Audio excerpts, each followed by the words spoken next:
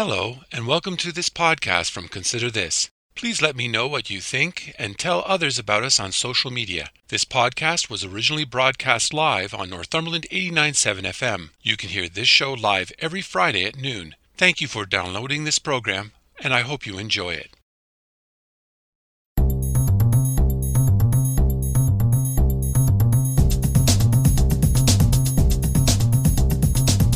Hello, I'm Robert Washburn, and welcome to Consider This Northumberland, a current affairs program dedicated to the issues facing our community.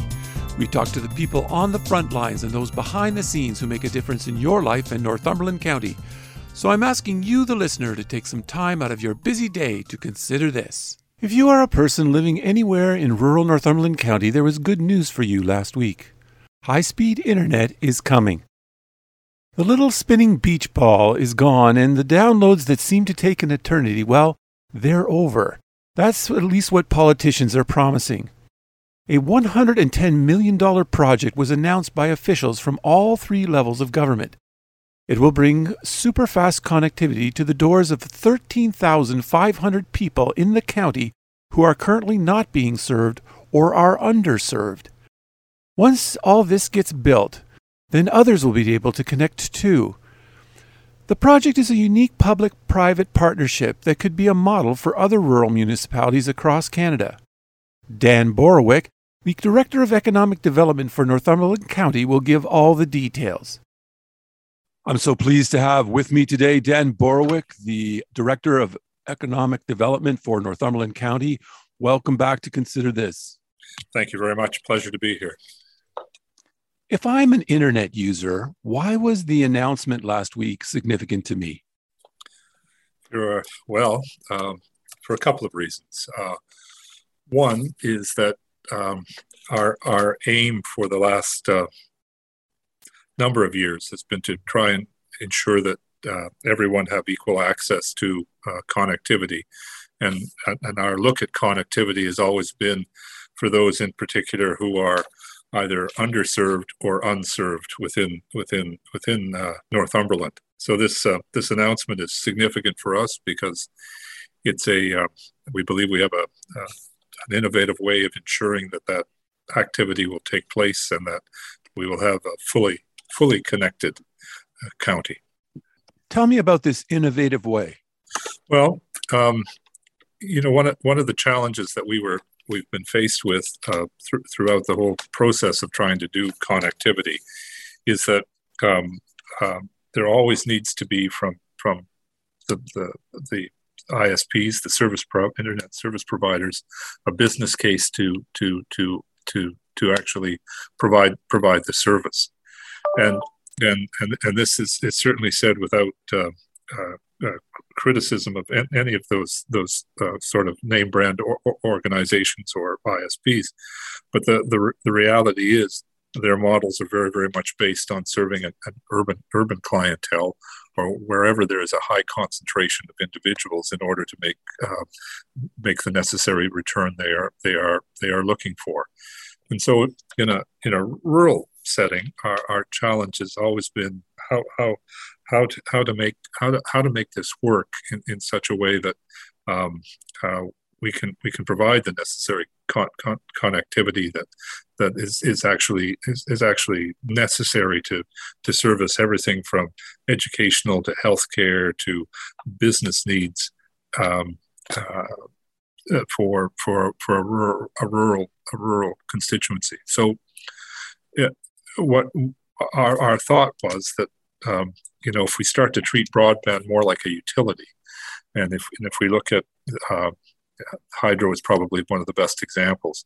We do have power to each and every household in Northumberland County. And there is an existing infrastructure, and that if we start to think about that in terms of a utility, how can we make use of that existing infrastructure to actually get connectivity to the home? We also realize that in trying to create that kind of model, it would require both federal and provincial cooperation, as well as finding a private sector partner who is willing to invest in creating that type of utility. And one of the models that we've sort of tried to use as an illustrator of this, it's a lot like track and train. What we decided to do was try and create the necessary track and put it in place so that ISPs could then utilize the track, become those train cars that connect people. So that's how we approached it. It's been a long journey. We've been at this since the fall of 2019, I guess, in terms of trying to shape this and then go through the necessary steps that would be necessary to make it a reality. It's been a collaboration amongst a number of departments within the county. Certainly, our director of IT, Tony Pollock, who has recently left for another role, was instrumental in terms of actually moving forward with a digital strategy. From an economic development perspective, we looked at that digital strategy and thought, how can we operationalize it? So between IT, between economic development, we certainly worked to bring this to reality. And if you like, I can sort of give you sort of that sort of what happened over time effect to how we got there. I'd like to come back to that in a second. I want to go back, though, to an earlier thing that you did, and you alluded to this system as being a public utility. Yep. And I guess the question is, usually when I think of a public utility, something like the fire department or the police department, or as you mentioned, hydro, these tend to be public services that are paid for by taxpayer dollars. And yet you've described this as a public-private partnership with Northumberland County. So private sector is often associated with making profits, and also the possibility of creating a monopoly. So why isn't this being done as a utility and being paid for by taxpayers? And why did you choose the option you did? I guess the reason we chose the option we did was, I guess it's a utility. Maybe I should preface this by stating it. We use the term utility because sometimes that's maybe the easiest way to try and frame the absolute need for connectivity. Hydro, water, gas, connectivity, all fall into that same sort of category. Some view connectivity as the fourth utility. And so one of the things we did was try and shape it under that sort of conceptual idea. What we did not want to create was a monolith of a utility that then becomes a public sector entity that can't service the needs we require without it being enormously costly. So the way we thought this through was that if we can get the necessary buy-in for the broadband as a fourth utility concept, we can then maybe modify what the business model looks like to put it into a framework where it's not always the burden of the local taxpayer who has to maintain this, but rather we can provide the infrastructure necessary, and the individual can decide whether they want to make use of these infrastructure or not. The other thing that I think made us successful in terms of trying to make this concept go forward was the fact that we were looking at two different sources of funding. We were looking at the public sector funding that was now available through both the federal and provincial governments, the Universal Broadband Fund through the federal government, the ICON funding available through the provincial government. And then our next challenge was to find a private sector partner who truly was looking at utilizing the funds that they were able to access for more the environmental, social, and governance type of model, where they weren't seeking immediate short-term return on their investment, but rather making long-term investments in community. And in point of fact, one of the steps in our process was to issue an RFP to try and find that type of private sector partner who met those conditions for us. The other factor in this structure is that we needed a structure that would allow ISPs to be able to utilize the model and therefore make it open access. In the initial stages of this structure, we are going to be dealing with only one ISP, because we need to try and overcome some of the sort of business marketing utilization of getting customers to utilize this system. But over a set period of time, it will then move to a fully open access system. So if you're a small ISP who does not have the money to invest in the capital infrastructure that's available, you simply lease the space. So back to that sort of track and train type of arrangement, the track's in place. You can put a car on that track, and it can vary as to what services you may wish to offer. We just thought that would create a more competitive marketplace for ISPs to compete in a rural framework. So it's complex, but it's all coming together. Explain to the listener then how this deal works. So what part does the county do, and what part does the private sector do? Right. Well, from the county perspective, what the county has done is they are the lead applicant and the recipient of federal and provincial funds totaling $45 million. So you guys get the cash, $45 million, and then you disperse that out. Well, we do. That's the Northumberland end of that process. We were successful in obtaining the $45 million because we had to bring to the table a private sector partner that would then invest an additional $65 million in order to actually service the number of households in Northumberland that need to be serviced to meet the objective of this particular funding project. There are approximately 39,000 households in Northumberland.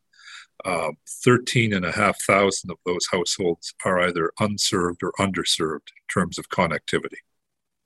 So wait a minute. We're spending $110 million to service how many people? 13,500 households. Now that's a lot of households. Yeah. It is, and that's a lot of money. Well, it is a lot of money, yes, and so in doing so, you can as some of this information, as I provide you with some of this information, you can understand that this is for $110 million. It's a complex and detailed structure to move forward with. But in the end, if I'm listening to this and I live out in a rural area and I'm maybe underserved or I'm not being served, what can I expect? Is it going to be an antenna? Is it going to be a dish? Is it what am I going to see when it's all put in place? Fiber to the home, actual fiber to the home. Minimum 1 meg. Now, for people who don't know what that means, how fast would that be in if I was a gamer, or if I was like my Netflix, what would that mean to me? It means you could do all of that without having the little circle come up on your screen going round and round and round and round. So it is significant capacity. So we're talking about 1 gig a second. So if I was a gamer, I think 50 megabytes per second is like 1 or 2 gamers. I think if you have 1 gig, you could have like 5+ people. Heavy multiple player games could be going at the same time. That's how fast it is. And I guess what it means for the homeowner or the household is it means you can enjoy your entertainment, you can game, you can access uh, government services, you can conduct your business from home without interruption, and as I said, not to diminish any of the other alternatives, which are satellite or antenna. The fiber to the home is pretty much interruption free. I mean, now I know with service providers sometimes there's a tiered system. You know, you get so much speed at the low end of the scale, and then you have to pay more and more and more if you want the higher speeds. So can you tell us, is it going to be a tiered system like this, or will everyone get access to the high speed at an affordable price? The ultimate aim of this is everyone obtaining access at an affordable price. So do we have any ideas of numbers at this point? I know it's early in the game, but can we suggest anything? Well, I guess what I could suggest is it's price competitive. And one of the reasons I can't give you more detail is because there are still negotiations going on. And we're not at liberty to speak to that yet. But one of the conditions, like many of the conditions that we placed in terms of actually trying to move the entire project forward, is that it needs to be price competitive. Okay, so nobody's going to be left behind, kind of a thing. No, that's the intent, and it's how we structured it. Well, let's take it back now, because you alluded to this earlier, and maybe it would be helpful to the listeners to understand just what the historic arc of all of this has been, because I know broadband has been on the table for the county for a very, very long time, and there's been different initiatives and different things tried out. Can you just walk us through, not in a lot of detail, but just give us a sense of the arc of, you know, where we started and how we got to where we are today? I guess we started with attending what was billed as Canada's first rural broadband conference, actually held in North Bay in the fall of 2019. During that time, we had the opportunity to meet with both federal and provincial representatives and some other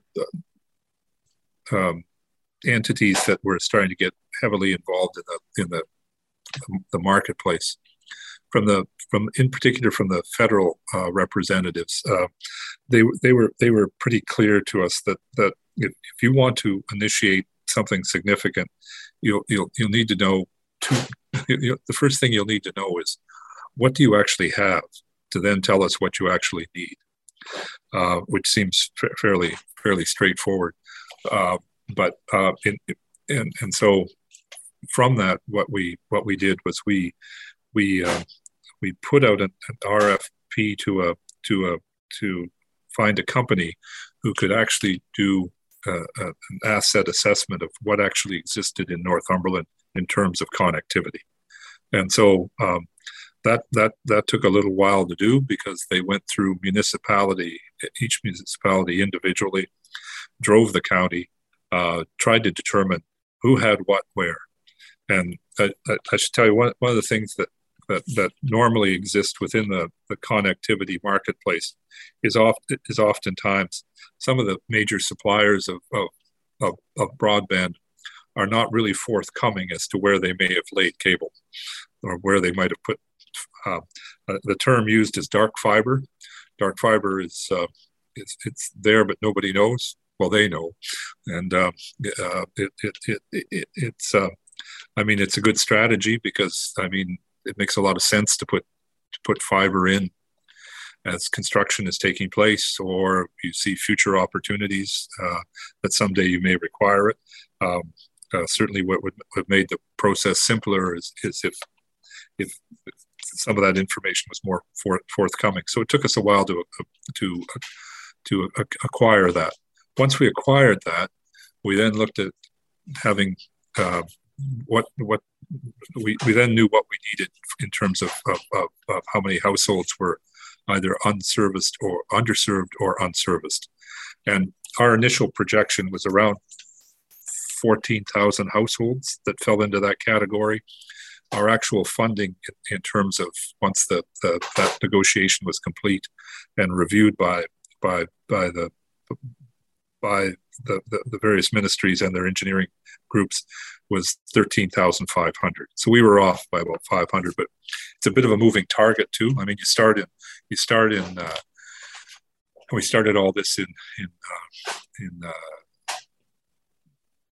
2020, and we managed to achieve this during COVID. Plus, trying to secure that number while other organizations and other ISPs are laying fiber or making build outs or receiving provincial or federal money makes it a bit like set. It's set in jello a bit. The slightest variation in temperature is going to change the shape of this. In the end, because there is some real consistency in what is unserved or underserved, we managed to determine what that was. Once we knew what we needed, we then could go forward with a business case that suggested, this is what it would cost in order to service these households, and looked at the various types of technology that could be available to do that. We made a decision that in the end, even though maybe slightly more costly, the fiber to the home would be the most reliable long-term investment that we could ask for in order to provide the service. So, by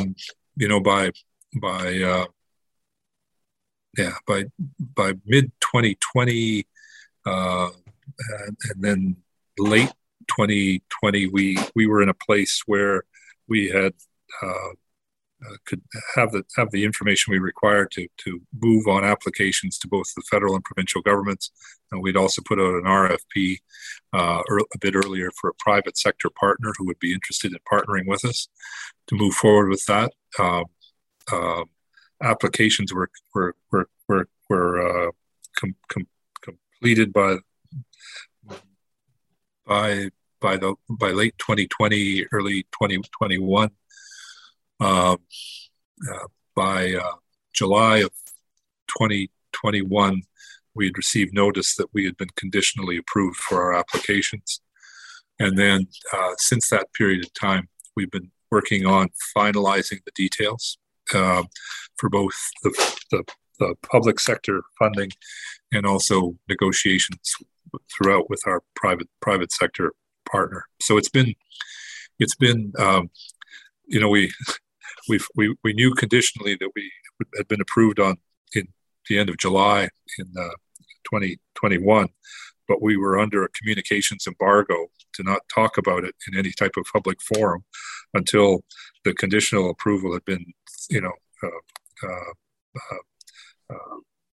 worked through for final numbers. So, it's been a long process. Quite the journey. I'm curious, though, now that this is all going to happen, do we know any of the names of the players at all? Are you able to tell us who is the private sector partner? Sure. There was a last on Friday, the 29th, there was an event at Codrington. Information related to the project was released at that time. Our private sector partner is an organization called DIG, which is it's short for the Digital Infrastructure Group, and they are a collection of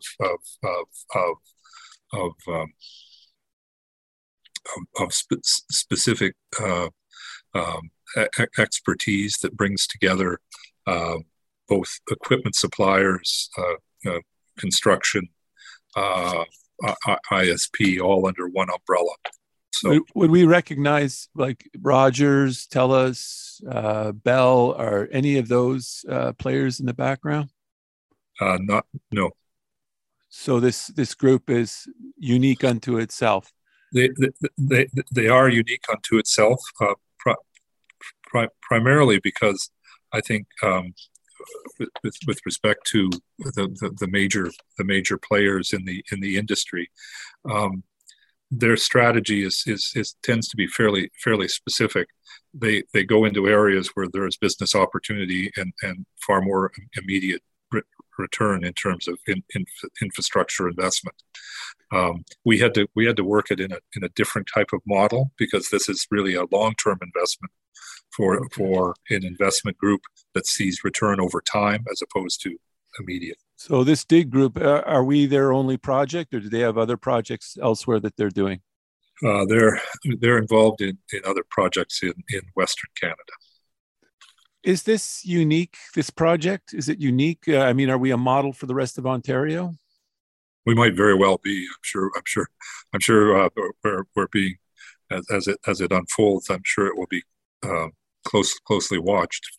All right. If I was a internet service provider right now, we've mentioned a couple of the big names. I don't know how they would respond, but there are smaller internet service providers locally, people who have already gone in and tried to provide services to rural users. What's going to happen to them?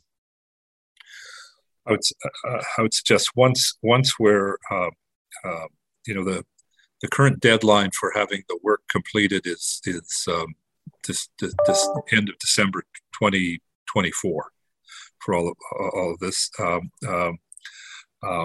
We would probably at that time, depending upon how some of the final negotiations go, we would probably be close to being an open access network at that time, which means then any smaller provider could look to lease space on the network that's been built. And at that point, then people will be able to sign up for accounts and. Yeah, and as you know, we anticipate that we'll start actual physical construction prior to the end of this year, and in doing so, the rollout for this project goes east to west. So it will begin in the east end of the county and move west towards Port Hope. As that begins, the DIG group and its associated services will begin selling the opportunity for users to get on as quickly as possible as it's being built. So as it goes along, people will be able to sign up. It won't be like we'll all have to wait till December. No, that's right. No, it's build and sign basically. So, what about new developments coming online? There's lots of construction going on across the county. New homes are being built all the time. Is this going to be an easy way to? Is it going to be like other things? I'll just phone somebody and they'll bring out my electricity. They'll bring out my gas line, and somebody will come out and hook me up to this. And the same for the subdivisions. Like it'll be available to all of those as well. Yeah, the focus for how the money from the federal and provincial governments is being allocated is specifically to those areas that are unserved or underserved. So one of the conditions of these agreements is that we would not overbuild existing infrastructure. So that you know, from a taxpayer perspective, why are we doubling up? You know, if Bell's already put it there, why are we subsidizing more build over that? And that really, Rob, is what took some time to get consensus on the mapping and what exists to try and ensure that we were not doing that. But I mean, if there was new construction going on, once this infrastructure is in, they'll be able to tap into it, will they? And provide it for the rest for their homes, or how is that going to work? Well, you know, certainly what's being put in place is accessible. And so our role in this is to validate that we use the money for what it was supposed to be used for. Our private sector partner can extend beyond that, but we have to validate that we've done what our bottom line is. 13,500 or 13,448 households have been the ability to get served. It's phenomenal when you do the math. I mean, it's around $8,200 for each home that you're going to be investing to do that. Yeah. Is there any parallel in the past that this is like that? In terms of providing infrastructure in a rural area is a little more difficult. Probably not the way that this one has been put together. No, I think we're probably a first. And as I said, if it works as it should provide a model for other areas to actually go forward with. Okay, so if I'm listening to this, what's my takeaway? Well, that if you are currently unserved or underserved, it's coming, and I think we've figured it out. So where do we go from here then? What's next steps? We're in the midst of finalizing negotiations with our private sector entity.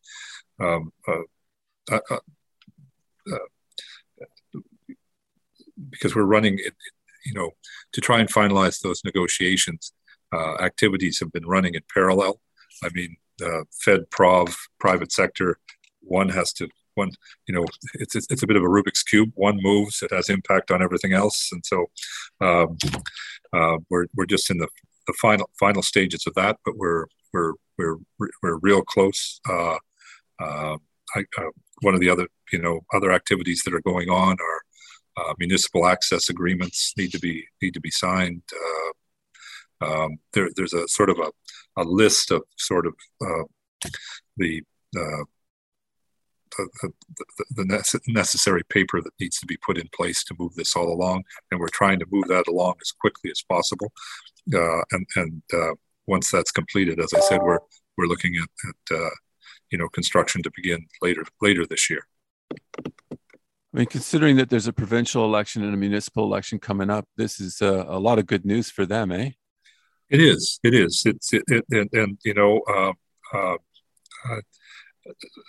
None of this.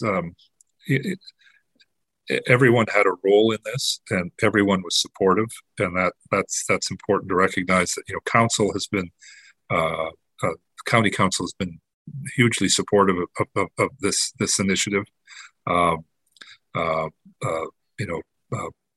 Provincially and federally, we have been supported. The federal contribution is 25 million. The provincial contribution is 20 million. It's rolled up together to make the 45 million.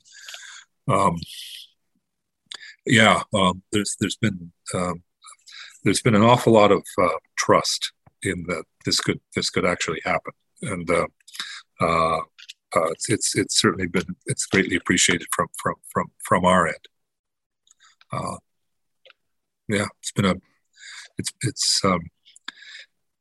was involved when the first Eastern Ontario Development Program funding was put together almost 20 years ago. That program sort of came off my desk, and I remember we received the first money, which was $10 million, which at the time in 2004 was, an unheard of amount. And amongst all this celebration in the great railway room in Ottawa on the Hill, somebody turned to me and said, so I guess the real work begins now. And it's true, because, the money in some ways is significant, but the real work now begins in ensuring that the money is used in such a way that it meets the obligations of what the money was meant to do. So that's our next step. Dan Borwick, thank you so much for talking to me today. No problem. It's been a pleasure. We'll update you more along the way. Great. That was Dan Borowick, Director of Economic Development for Northumberland County, talking about high-speed internet for rural residents. I want to thank my guests this week for talking to me, and I want to thank all the listeners for tuning in today. Please join me again next week when we will talk to the people on the front lines and those behind the scenes who make a difference in your life and Northumberland County. So please tune in. If you would like to listen or share this or any podcast, please check out my website at consider-this.ca. There you will find past podcasts, news, and other information about life and politics in Northumberland County. Or you can go to the radio station's website at northumberland897.ca. I'm Robert Washburn. Thanks for taking time out of your day to listen in, and I hope over the week you will continue to consider this.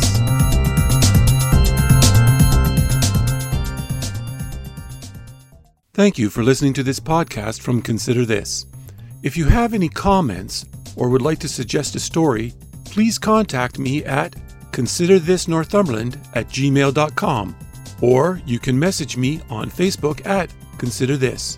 If you enjoyed this podcast or are looking for more news and information about Northumberland County, please check out my website at consider-this.ca. That's consider-this.ca. And don't forget to share.